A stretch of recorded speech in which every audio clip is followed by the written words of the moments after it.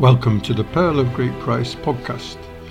It's the 27th of January, and on this day in Christian history we go back to the year 1302, travel to Florence in Italy, and today we remember how the Italian poet Dante Alighieri was exiled from Florence. Dante, a writer and philosopher and author of the celebrated work The Divine Comedy, which is widely considered the most important poem of the Middle Ages and the greatest literary work in the Italian language. At a time when almost all poetry was in Latin, Dante established the use of the vernacular in literature, making it more widely accessible. So revolutionary was this, that he even wrote a defense called On Eloquence in the Vernacular, and is described as the father of Italian language and instrumental in establishing the literature of Italy. The cultural ripples of his Divine Comedy have spread all over the world. His depictions of hell, purgatory and heaven provided inspiration for many, including in the English language Geoffrey Chaucer, John Milton and Alfred Tennyson, among many others. Back in Florence, Dante's family was loyal to the Guelphs, who supported the papacy, and opposed to the Ghibellines, who were backed by the Holy Roman Emperor. Thus Dante fought with the Guelph cavalry, who defeated the Ghibellines, but after that they divided into two factions: the White Guelphs, Guelfi Bianchi, Dante's party, and the Black Guelphs, Guelfi Neri. Although the split was along family lines at first, ideological differences arose. The Blacks supported the Pope, and the Whites wanted more freedom from Rome. With the Whites in power first, the rumours spread that the Pope planned a military occupation of Florence, and the council sent a delegation that included Dante to Rome to find out what was going on. Pope Boniface quickly dismissed the other delegates and asked Dante alone to remain in Rome. And whilst he was in Rome, a new Black Guelph government was installed, and in his absence Dante was accused of corruption and considered to be an absconder.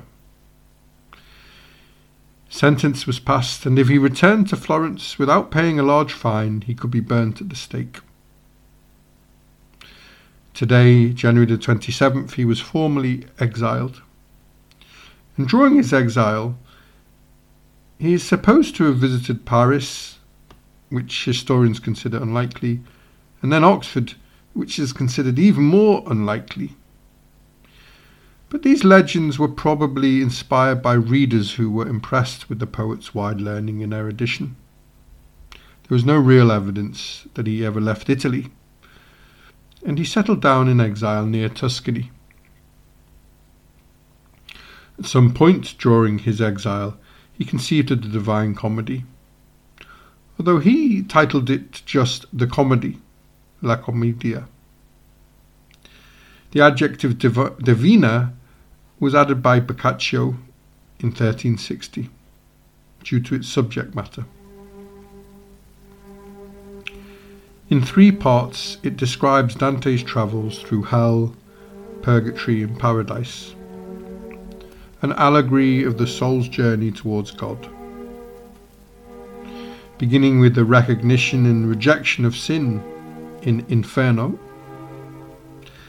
and then in Purgatorio is the penitent Christian life, and finally in Paradiso, the soul ascends to God. Influenced by the writings of Aquinas, Dante is accompanied by 3 guides on this journey: Virgil, who represents human reason; Beatrice, who was his first love and represents divine revelation, theology, faith and grace; and finally Saint Bernard of Clairvaux, who represents contemplative mysticism and devotion to Mary. These guides represented a radical shift from mythology to historical figures, and some have even suggested that this inaugurated modern fiction. Although he still hoped later in life that he might be invited back to Florence on honourable terms, Dante's final days were spent in Ravenna. Florence eventually came to regret Dante's exile, and the city made repeated requests for the return of his remains. The custodians of the body in Ravenna refused, and at one point going so far as to conceal his bones in the false wall of a monastery. Nevertheless, a tomb was built for him in Florence in 1829 in the Basilica of Santa Croce. That tomb has been empty ever since, with Dante's remains still in Ravenna. And in June 2008, nearly 7 centuries after his death, the City Council of Florence passed a motion rescinding Dante's sentence. The wheels of justice move slowly. That's all from the Pearl of Great Price today. If you'd like to know more about the Divine Comedy or anything in today's podcast, email the show on pogppod@gmail.com or visit our website at www.pogp.net. Have a lovely day wherever you are, and thanks for listening.